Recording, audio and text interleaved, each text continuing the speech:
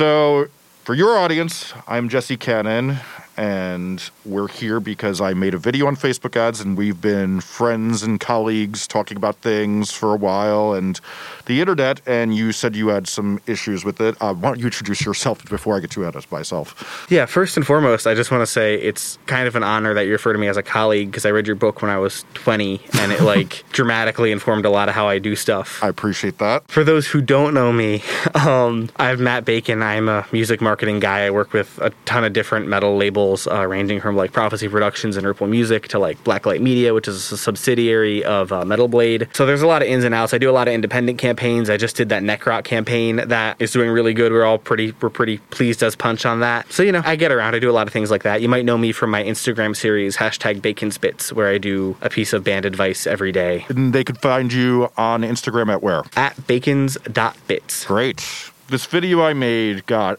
a good amount of pushback and a good amount of praise, but particularly I think what a lot of people do feel is that they've seen a lot of good come from Facebook ads, and so that was one of the ways we know each other is you did a Facebook campaign on a book I worked with our mutual friend Mike Edison about the drummer Charlie Watts, which you did a great job on. But to me, it's a book or an established person. And sure. What my main argument is that for unestablished people, in particular the people I talk to on my YouTube channel, which I like to say is under 10,000 fans, which I like to classify a 30 to 50,000 monthly listeners type place on the Spotify thing for most groups. But whereas for an EDM act, that might be 50 to 70,000 since you get so much engagement in that genre compared to others. It's a tangible number that I like to say, but the point being, I just think that there's a bad waste of effort and strategy in that, and I think it's the biggest lie that a lot of musicians are sold, because when you're on Reddit and message boards, even this morning I woke up and I saw somebody say, "What do I do?" and every answer was Facebook, Instagram, YouTube ads. And so that got to me, and I made a video. So, sure. What is your umbrage with it? I agree there's a lot of wasted effort. I agree that the tool is very difficult to use. I agree that the boosted post thing is basically useless unless you know precisely what you're doing within the context of the back end, but that you have to know precisely what, you know what I mean? Yeah. Because really all the boosted post thing is it's running a very specific type of ad in the context of the back end, so if you don't know exactly what that is, you're definitely wasting money. There's a lot of tools out there that simplify it, that are in fact probably oversimplify and just aren't good, really. I like the general idea behind a lot of these tools, but I think especially for if you're an unsigned band who really need a very particular subset of fans, it's not going to work for you. So I think all those things are true. I think that man cannot live on ads alone. And I also think that, a lot of these guys, and I myself have tried to break down how you run effective Facebook ads in 15 minutes. And while I can explain the strategy pretty well, I can explain the strategy pretty well in under a minute. But but I can't really show you the nitty gritty and then the weird little for those not watching, I am pretending I am working on a car, even though I've never done that. It's funny. I think our mutual friend Al Levy and I were talking this morning. What we were talking about is that the problem with teaching tactics to people, and let's say a Facebook ad tutorial, sure, is that you can tell what to punch in data wise with some variables. But the problem is that the real expertise and the reason somebody hires somebody like you is that then there's the pivots when things are going well or not going well that really optimize things. And knowing what to do when X happens is the biggest real, I think. Exactly. And there are really good podcasts and sites based on this. Social Media Marketing World and Social Media Examiner is really good. This guy Phil Gorman has one whose name I will look up right now. Yeah, I'd be very curious because I'm always trying to listen to this stuff. There's definitely a few that are truly excellent, but a lot I think are Next Level Facebook Ads with Phil Graham. Fantastic. One of the most in-depth brainy podcasts, Social Media Marketing with Michael Stelzner, really good. I think what you do see is you see a lot of how Gary Vee is sort of his own worst enemy. Well, why don't you explain that first? Because I like that a lot, but I'm curious what your take on that is. Well, because I like Gary Vee a lot, right? Sure. I watch them reluctantly. And I get a lot out of what he's doing, and I definitely, even though maybe it's less for me now that he's moved more to like motivation, although I understand why. But, ultimately, I think it's what you said. It's the teaching tactics thing. And I think that, and again, like a lot of how I've built my business comes out of him. But I think it's two things. One, he breaks down very simply what he does, which is, create a fuckload of content. This is how I run my ads. This is how I do my things. He breaks all that down. But he also, and he makes it sound pretty straightforward, but he's also, and this is important, this is what differentiates him from a lot of these other people, is that he's also the only guy who's like, this might not be for you. This is really hard. I'm talking to you for 30 minutes in a very rah-rah way. This is not going to fucking do it. But this is like how, just so that you understand. And so like for some people, for myself, I was able to be like, oh, okay, cool. And then pull back the layers and learn, But I think it's led to this sort of like entrepreneurship bubble, especially with COVID, where there's a lot of like businesses starting. And I'm like, this isn't like someone who's run a few successful businesses. Like once you see how they fail and you've watched it for a few years, you're like, when somebody's got it and when they don't. Yeah, exactly. So the point being Facebook ads. Yes. Some of what I will say is like, I think like one of the things I did think got lost on a lot of the people that got mad at me about this, and particularly like there was this one company that sent their legion of fucking sycophants that like after me. I'm going to do that to you next time. I mean, it's actually funny because like, I feel like the debate, I'm like, I'm happy to debate. I mean, why of are we here? Course, it's like, I vet what I say very seriously, and I'm happy to think more about it. I've been wrong many times, but the point being, Facebook ads are the biggest lie today because so many of the people who are selling them as a miracle when they don't work. And the big thing that I spent numerous minutes on is the main reason they also don't work is there's no law in this world that makes a bad product sell. There's just and that's definitely a big part of it. One of my buddies, Francis from the band Old Man Wizard, and also the band that name already, and also the band King Gorm, really really talented guy, said to me the other day, the problem I always find with music marketing is that you are trying to sell a product that people don't need and they don't even know they want. Well, and even if they learn about it, oftentimes don't want it. Like I think of how many groups, there's like numerous acts I want to like because it would make my life easier. It's a great example. My girlfriend hates the 1975. They're my favorite band. There's no group I hate more than Vampire Weekend. That's her favorite band. It would make both of our lives so much easier if we could come around to the other person's side, but nothing will do it because we don't emotionally respond to it in any which way. And you want to like it, but with music, even when you want to like it, it still doesn't work. Yeah, of course. Yes and no. I feel like you can teach yourself to like things, but that's a separate. Well, yet again, separate conversation. Susceptible to that, but but some things it's just a bridge too far. Yeah. So there's a couple things I want to point out, right? I do think if you are an unsigned band, I do think if you create a, first, and so this is another thing that you didn't really touch on, as I recall, when you talked about susceptibility, which was not just the quality of the song, but the quality of the content you're pushing in general. I think you and I before this were talking about how like, you have sort of your static videos where it's like album art, maybe shakes a little and the song versus like a video. And, when you have a video that always does better. And I think that really impacts the susceptibility, because if people are going to watch, it's going to work, and I did something like this with my guys in Ferminator and, and they had a really good little video and they're like a unique band. They're doing like 2-piece instrumental thrash. And because the video was good and we were and our goal wasn't to get sales. Our goal was to just boost awareness. And we got a ton of meaningful shares. We got a ton of meaningful comments from strangers who were like, wow, this is up my alley, because the content was there, and now they have an audience of people who they can retarget later on and hopefully sell some stuff to. So I guess that is like one of my main qualms with a lot of Facebook ad strategy is that I find the investment of faith in the awareness thing to be wasted time. And it also is this thing, like, so psychologically, there's like that book, The Organized Mind by Dan Levitin, that talks about that, like when our brains think a problem is taken care of. And so the problem being that most people think once they've run these ads, that the problem is now taken care of, or that some piece of the puzzle is even checked off.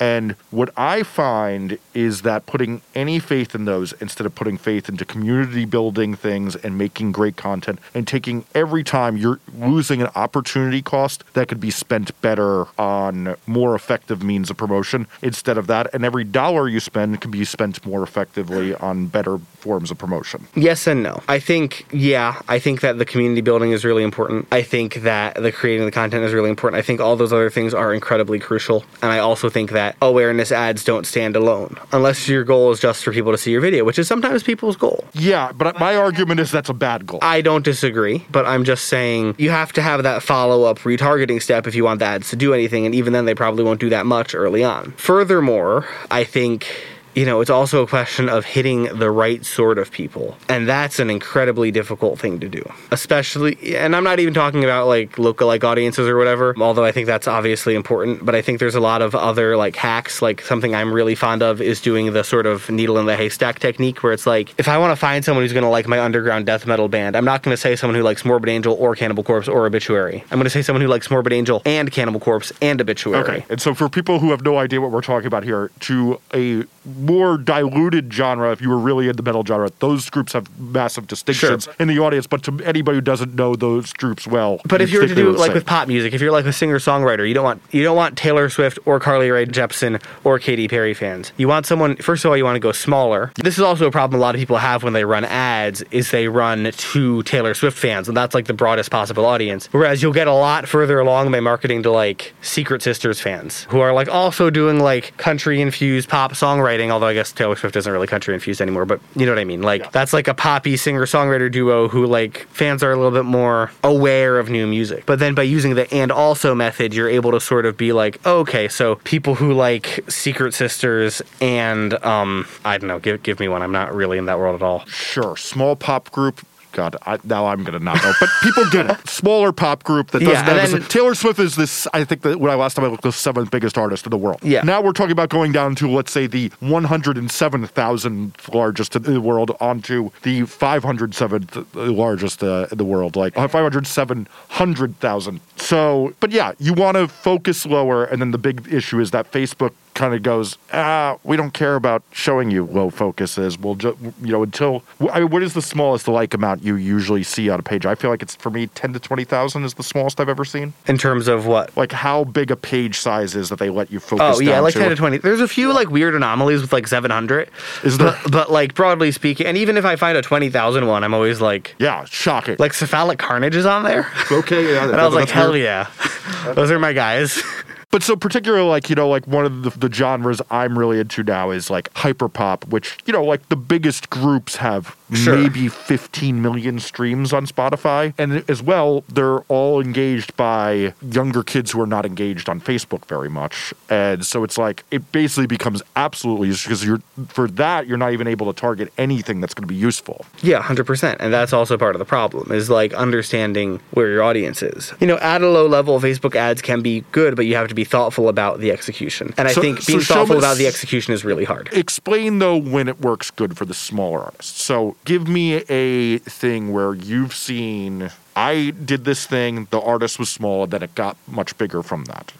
Is there good examples of that? So, like, for example, with Ripple Music, we've had quite a few, a stoner rock label. First of all, that's, you have to know the audience. So we know, like, oh, okay, like, these are mostly older dudes on Facebook, right? And most of these bands have under 5,000 Facebook fans, It's a very boutique label, which means that people who know us really give a shit, right? But, you have to operate within that framework. And I've actually built a really good ad strategy there, where what we do is we get the music video as the first thing. Mm-hmm. I put about $100 into it just to get views, get engagement, get some people checking it out, and test my different audiences, and make sure that I'm like hitting the right people. And also that we're maybe using the best video. For example, High Priestess, who are one of my favorite bands in the world, had a bunch of different videos. So we had to test several different videos, right? Then from there, we go, okay, well, these are the videos that perform best. These are the audiences that perform best. These are the texts that perform best, right? And then we go and we just went and retargeted a bunch of people, the people who'd already engaged. And also we sent some sales ads to just people who sort of were in the world, because there's like this thing called the dark funnel, where like there's maybe people who didn't interact with my High Priestess ad who read about them on the Obelisk, right? Which is like... So that's a blog. Yeah, it's like the main stoner rock blog. So there's always a lot of awareness, and that's something else I think that's important with ads, is it kind of ties into that advertising rule of sevens. Like, people need to see something 7 times to act on it. And I think especially in music, especially in underground music where journalism is still very valuable,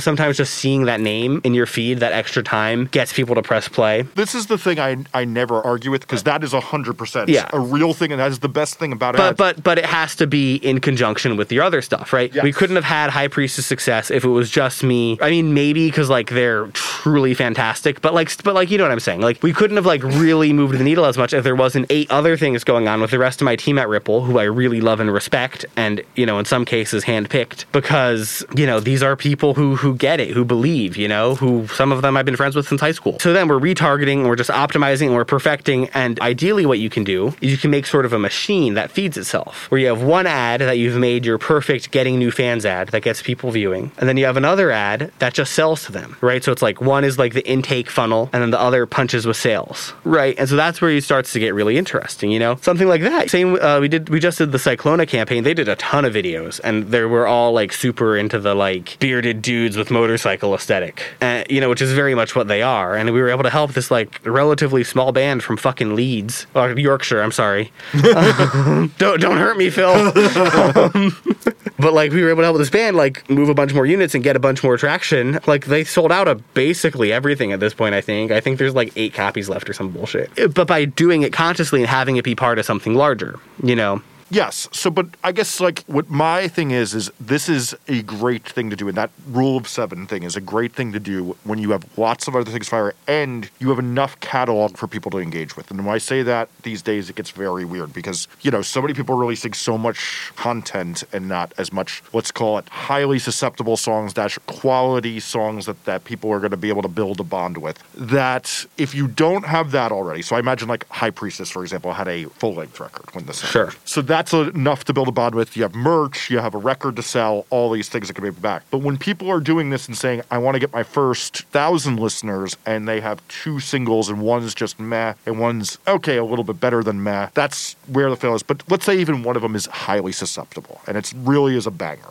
let's call it. Then when they don't have anything else for people to bond with and go in and really listen to and get more addicted to, it just does nothing. And then as well, the prospect of making back any of that money, like you get a nice reinvestment with this label. When people buy into that, is 1, the label gets more clout, so the rising tide brings up all the ships, and then 2, the group has enough for you to keep staying with a bond with. And you know, the other thing I think that's very interesting is the genres you're talking about. You know, to get to the like Daniel Ek thing, like metal is a world where people are very used to bands putting out records very slowly, and whereas nearly every other genre now, maybe I'd say punk is the same as metal, but like let's call it outside of heavy music, people are now getting used to an output of artists that's been unseen since the 80s. Now, and you know, when I say this, people often forget that the biggest alternative pop rock bands in the 80s would often put out records in just about 9 months, a very regular basis. When you look at the big bands in that area, there was even just that Go-Go's documentary, they put out a slow amount of music compared to most of the groups. They made that comparison at one point. But there is that thing that the thing that gets overlooked for so many of these groups when they're thinking that the ads are going to work is the reason that stuff works well is there's stuff to dig into and build a relationship with, and people aren't checking that box first. I mean, yes and no. Like, okay. I think if it's literally just a single, then like, yeah. But I think if it's like either, like there's already something to be said for maybe you've got the single and the music video, right? And then like your open funnel ad is like just 15 seconds of the big hook, you know? And then you have a secondary ad that's either the full video or a little bit more. Something like that I could see working around like one single. It would still have to be like good enough for people to actually give a shit, obviously, which is the crux of a lot of this. I think then maybe you could start to get somewhere, but like outside of like getting streams, what are people buying around a single? And that is the problem. But then what we see it is really common now to have a lot of groups who are doing extremely well who maybe only have vinyl and 2 t-shirts and are doing that thing, or even less. And I do think that there's this thing that when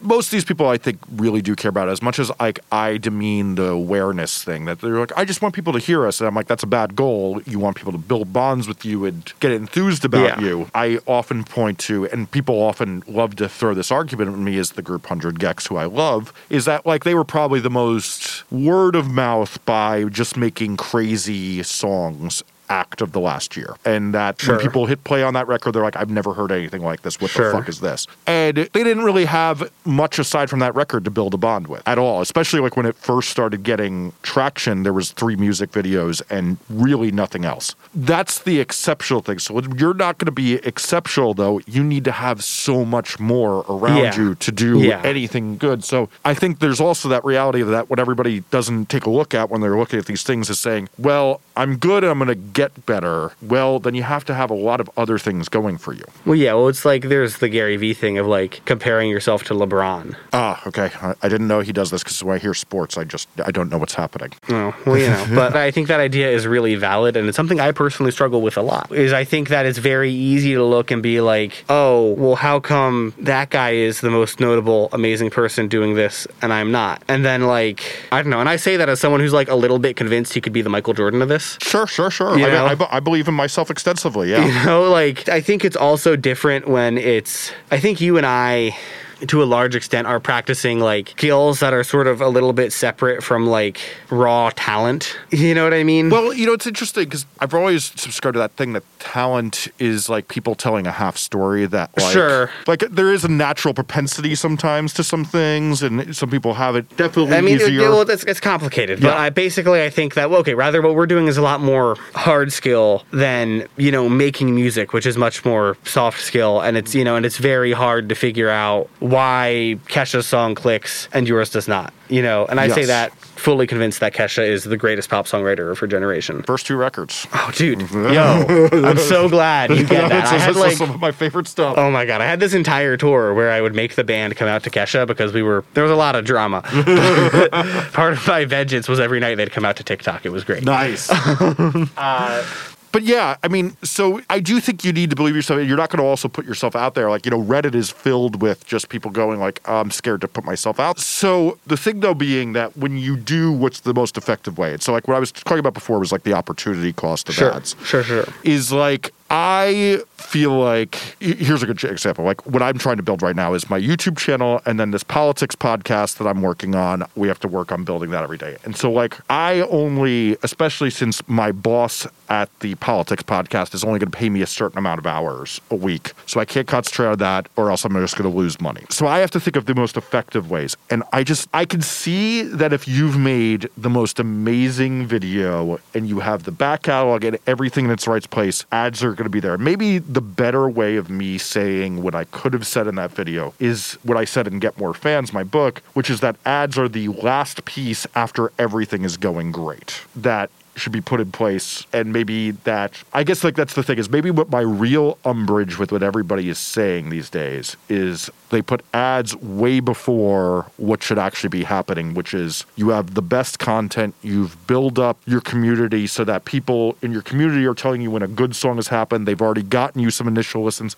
because your community is happening, and you understand where to put yourself in those blogs you're talking about and all the things. Sure. I think if you look at a bit like the Necrot campaign, it worked because a lot of people already are somewhat aware of that band. So we're able to, you know, so them seeing it again is like, oh, okay, yes, of course, this is for me. Yes, sign me up. You know, there's a lot of people, even in the broadest facing audiences, saying, oh, fuck yeah, I saw them on such and such a tour and it was fucking sick. And that definitely helped. And I also definitely think that there's a lot of other pieces that need to go into the puzzle. You know, and I think saying it's just ads is oversimplistic in any business, but especially music. Yes. You know what's the funny thing is? I won't even take umbrage with any business. Like, you know what's a funny thing? I'm a food nerd, and I buy, like, boutique spicy truffle mayonnaise. Purely off a Facebook ad. I don't think they're even doing anything else to market aside from that they made a nice video to show the fucking truffle mayonnaise. Yeah. You can do that when it's truffle mayonnaise and you're going to make literally like a 300 to 400% profit on it. You're making it for $1. You're selling it to me for $17 because I'm a fucking idiot who will buy this. And you're making a great profit. But for music,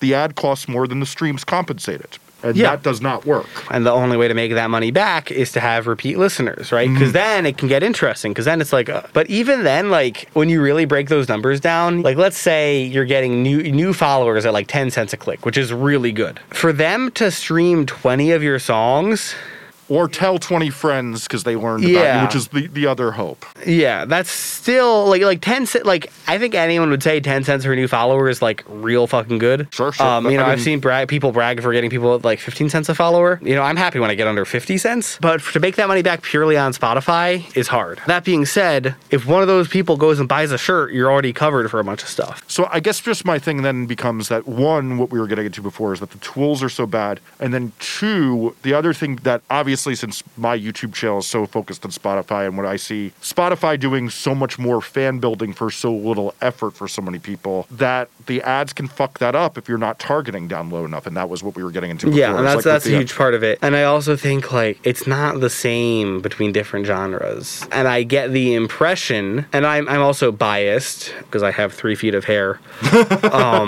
Grew up going to punk shows and ruining my life. You know, I get the impression that a lot of people watching these videos are more on the rock side of the spectrum, broadly speaking. it's interesting. It's rock and a lot of pop, but not as much EDM. And I think those videos exist. I've seen those videos exist. My friend Lady J is really, really good at those, you know, in the hip hop world. And she's going over very similar content, you know. But I definitely think that that's something people don't address, is that it's a very different ballgame for rock and metal and indie people. Yeah, versus hip hop and EDM, which have wider audiences and much different audience behaviors. Yeah, and that's something people don't address. Wildly different audience behaviors, and I think that's a really crucial piece, you know, and that's also why you see sometimes these formulas that just rely on stuff that doesn't necessarily work. And then other times I think you see really good formulas that just require so much work and nobody processes Give me a more that. gray area thing, because I'm not getting the picture of what Okay, you're saying. sure. So like someone like, so there's two in particular, right? One is like Leah McHenry, who has a really amazing school for marketing Really, you music. believe that it's funny because Well, but- I see so many complaints about this school. Okay, well, and then there's also like Modern Musician Academy, but ultimately, my friend Lindsay Schoolcraft from Cradle of Filth, or was in Cradle of Filth, sorry, has had really, really, really remarkable success promoting her solo career across a variety of projects using Leah McHenry's tactics, right? Okay. In with her fucking harp record, her black metal record, her like But it can symphonic. be argued, while she's using those techniques, you were also in a band that at Yeah, one yeah, point but- was selling out 3,000 seat venues. Yeah, sure. But still, you can't name any of the other fucking side people in that band. I mean, I can't name anybody. But yeah, but I'm saying like your general metalhead, Yeah, like yeah. if they were gonna know a member of that band who wasn't her or the main dude, I can see that, yeah. you know, like You know she the was, singer and her. yeah, you know, and she was only in the band for like 6 years. You know, for her to have no other side person for a metal band on that level has their Indiegogo make $20K in a week, which is what she did. Yeah, that's impressive. You know, like. That's impressive regardless of scale, especially as a sideman. You know what I Yep. mean? So, you know, and I know the numbers behind some of her other material, and it's really, like, really impressive for someone doing it on her own. However, she's, like, one of the few artists who I would legitimately say probably understands more about the music industry than I do. And she's someone who fucking, like, works and bleeds. And, like, when I see how much stuff she does, I'm like when we have her on on my podcast, Dumb and Dumbest, once every couple months, basically, I'm always just like, yeah, you get it. Like, Huh. I'm going to have to listen to her episodes. yeah, I'll send them over to you.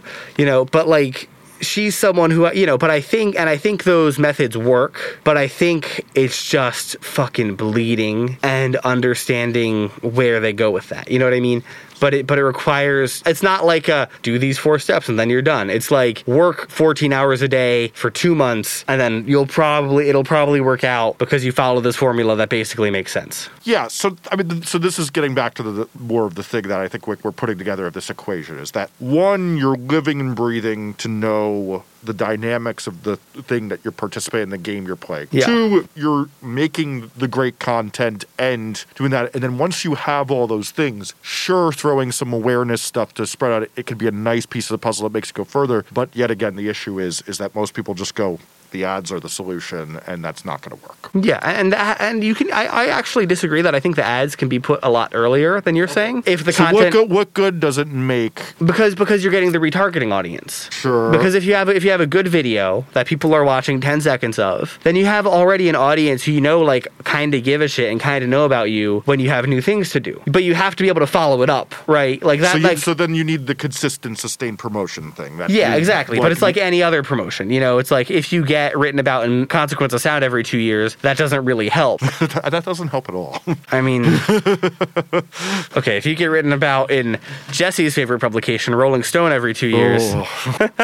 Yeah. No, but the point being, if you get written about in a major publication every 2 years, that's not really going to move the needle for you. But if you can kind of, The thing I talk about consistency. yeah, exactly. But it all ties into the same thing. So if you're consistent with it, it's gonna work. If the content is good, if it's something people are gonna give a shit about, then it's gonna convert. And you can get really good at it, and you can find ways to do it that are really good. Like I literally have a type of content I run once a month for my company that's never made me less than $750. But also I spend a lot of time building up my brand. And it's also not music streams that pay 0.67 cents. Yeah, but still, like there are ways to do it that is just gonna convert. So, but there's still the thing, though, that I feel like that doesn't get answered in this. Sure. Is like, you have the great video, but if you're starting from none, I still just like... But I'm agreeing you can't start from none. There has to be other reasons for people to give a shit. And in all the most successful campaigns, there's other reasons. And that can even be, they're on a sick label and they have an amazing looking product, which is the case for some of the bands whose very first records are on Prophecy Productions, which is like a product-facing label, right? Mm. Even if it's a new thing, we have the power of our brand. We have the power of having delivered amazing products. We have the power of a 25-year legacy of greatness. So people are going to go like, oh, maybe I haven't heard of this, but I know the LP is going to be fucking gorgeous. And I know that they haven't put out really that many,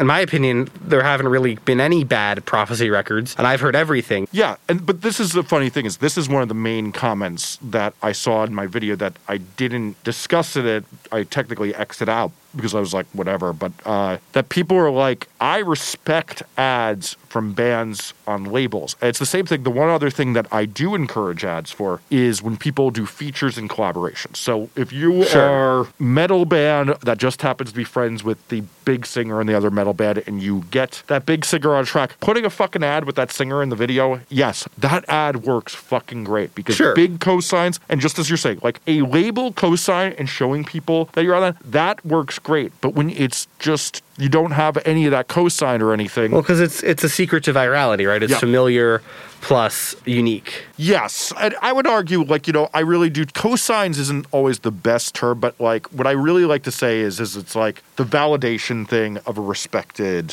anything. It's like a very funny thing. Like the one lie I actually tell people these days is like, you could pretty much make up a quote from anything and put it on a poster for your next flyer for your show. And you could just say, Influx Sound says the best new pop punk band on the scene today. No one's checking if Influx Sound exists. And just for the record, that's some of my best ads is like pulling the best quote from the biggest article. I could see that totally being a thing. Sometimes even you have to read carefully because maybe the biggest article wasn't very nice.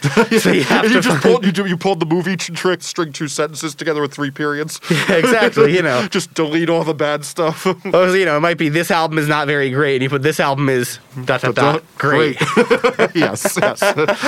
The classic. Not ashamed to admit that may or may not have happened. I mean, listen, I'd be lying if I say I haven't done it. Sometimes you work really hard to put out a record and work really hard to get it on the right place, and that guy doesn't like it that day. This is true, but there is the thing of what really matters actually is contextualizing why you should know this group. Exactly. And making people feel like, and that is the other thing, is here's why a lot of, I think, ads in general fail, is that just as I tell everybody with the Spotify pitch, the main thing you're trying to do is you're trying to say, I'm worthy enough that if you put me on this thing that I'm not going to let you down, that people are going to be interested because I'm going to be other places.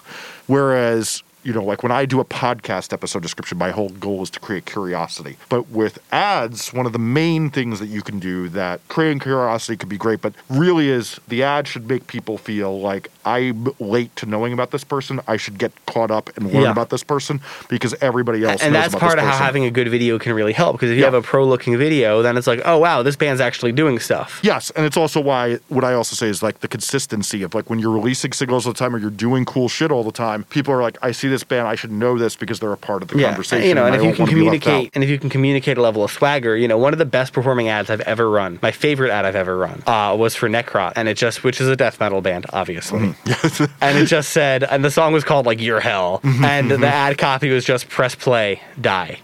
Well, because I knew who I was hitting. Yeah, and I knew they would think that was funny. And that is one of the things that we were talking a little bit about these music academies, is like they always make these like success roadmaps and stuff like that. And the thing that I always find fear is like the success roadmap is always so broad because your micro genre is going to have something that works totally different for everything. Like, you know, the hyperpop stuff I listen to now, there literally is the thing of like, if you made a glossy video, you're going to get laughed at. I disagree. I think that, I mean, yes and no. I think that all content that gets popular is marketed with the same strategies. The micro tactics do have to change. Yes, I do agree with you there that there's a macro thing, but the problem is that just knowing macro is usually not very helpful. And that's the problem a lot of bands have, right? And that's sort of what I try to do with Bacon's Bits, where, because I definitely have like hip hop people or EDM people hit me up and be like, oh, your stuff's useful. Can you answer this? And like every once in a while I'll do a Bacon's Bit about like buying beats or something. But like I really want this to be for like dudes in metal bands. I think 95% of what I say is broadly applicable. But like there isn't anyone who slept on the floor of the Pariah and woke up to Scabies doing a line next to them and then had to fucking clear out the basement so that their friend's band could play that day. Gotcha. And Scabies was my friend's name, just for those of you who aren't familiar with Crust. You know, it's funny because like it was the same thing we're saying a little bit before, is that you need to be so. And this is why I think the community thing is so familiar. Sure. When you are investigating your community, you're always seeing the little subtleties that and are you accumulated. Understand how to show you're a part of it. Yeah, and it's even like the thing of like when people are like, how do I start talking to people on Reddit? I'm like, well, you're going to have to watch for 2 months. Like you're going to go on every day and start seeing what works for people and what they do, and then figure out how your personal thing fits in there. You're not just going to imitate, you're going to put your own spin on that too. And like that's why the community thing is so important. So many people get frustrated. Like, you know, this morning I was answering somebody who was like, I put the last 2 months into the community thing and I still don't get it. And I'm like, okay, well, maybe you got to keep doing more time. Yeah, no, like there's definitely times where I'm like, it's not that you're bad, you just don't have any social skills. Yes. That's exactly. Like, I'm not trying to be an asshole, man. You just suck. You're not picking up the language that people use. It's a very funny thing. Like, you know, I always tell people, like, you know, like 3 of the biggest bands I've worked with, the Menzingers, Man Overboard, and Transit. Like, one of their greatest skills is those guys could see 5 minutes of how someone interacts and it'd be very familiar to them because they already had a personality that worked very well in what is good currency in that genre. And what I mean by that is, like, for example, like the Menzingers were so young when I started working with them, but they already knew how to talk, hanging out, punk, drinking, and politics better than most of the people 10 years older than their age. And that gives you an insane 100%. advantage. And they understand, you know, as a sad guy from Pennsylvania, like, when I found out about them, I was like, oh my God, it's more sad guys from Pennsylvania who worry about getting older. Oh my God. Yeah, there you go. Same thing with like band like Modern Baseball, another band 100%. Yeah, really. Understood the community. And what's funny, I was listening to a record actually today. Oh, fuck, I can't. It was like, but it's like a record about a particular island on the north of England. Except it was so good because it was so honest about being about that island. And like when you have that level of authenticity about that thing, other people can connect to it. Like fucking Fleetwood Mac, Rumors, right? It's like an extremely authentic record about a relationship situation no one else has ever experienced. No one has it, but they were able to. No one else has been in a relationship situation that stupid.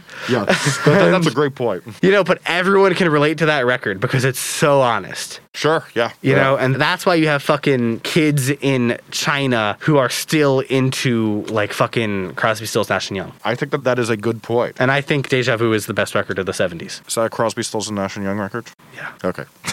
I'm crushed. You got to remember, I don't listen to any music that's more than 3 years old. Oh, okay, fair enough. Well, you should listen to that music. Okay. Do we have any other points we need to go over? No, I mean, I think that kind of gets it. Like, there needs to be other stuff. You can't just run an ad and expect... You know, it's not like... I think that's what we dialed down to. And I think the problem is, that a lot of people, a lot of internet marketers, not just music internet marketers, but in general, be like, you know, like, you're just one funnel away. And it's like, Russell Brunson, your fucking tool took me and my buddy 8 hours fucking bleeding to build it. And then it took me another 3 hours to make it, like, good. And it was still hard. And his tool works. But, we should say his tool is ClickFunnels. His tool is ClickFunnels, and it works. But it's, you know, like, these things are hard. But they will work if you take the time. The thing is, they're hard. Yes. Yeah. All right. Cool.